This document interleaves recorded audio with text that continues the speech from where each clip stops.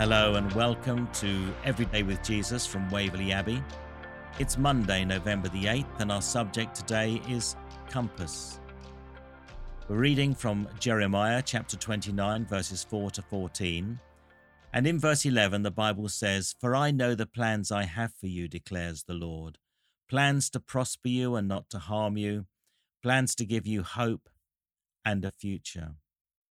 Words that sound so comforting were spoken at a time of Judah's greatest pain and confusion.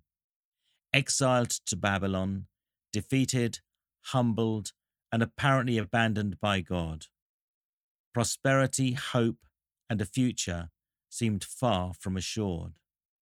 Yet God promised this was simply a staging post on the essential course of their God experience. This was core to their pilgrimage. On any journey, we require a compass to ensure we are headed in the right direction.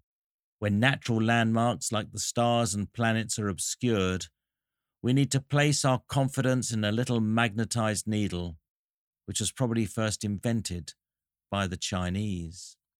We too are in exile. We await the return of Jesus and the restoration of God's kingdom on earth. Our compass is the Holy Spirit, and he will always draw us back towards Jesus, our magnetic north.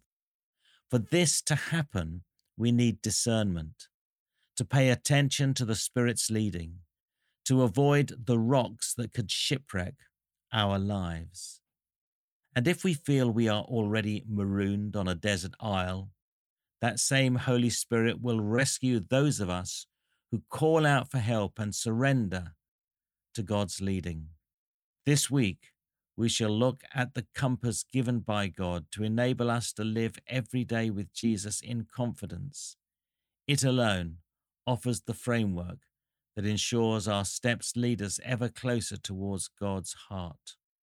Such a compass is an essential part of any pilgrim's equipment if they intend safely to navigate their way along God's narrow path throughout life. Now, if we want to travel consistently in God's direction, we must discern where the Holy Spirit is leading us. Are we ready to enter upon unfamiliar paths and place our confidence in God's leading? Let's pray together. Lord, I want to walk on your path for my life, guided by your Holy Spirit. Help me always to discern where your Spirit is leading me. Amen. And scriptures you might like to consider today would be Psalm 32, verses 6 to 11, Isaiah chapter 11, verses 1 to 5, John's Gospel chapter 5, verses 31 to 44, and John's Gospel chapter 16, verses 12 to 15. Now remember, you can write to me, micah@edwj.org, with any questions or comments. And do visit waverleyabbeyresources.org and take a look around at the many other materials there are, some free, to encourage you in building your confidence in God and establishing a strong walk of faith with your life. Join me again tomorrow for Every Day with Jesus, but for now from me, it's goodbye and God bless.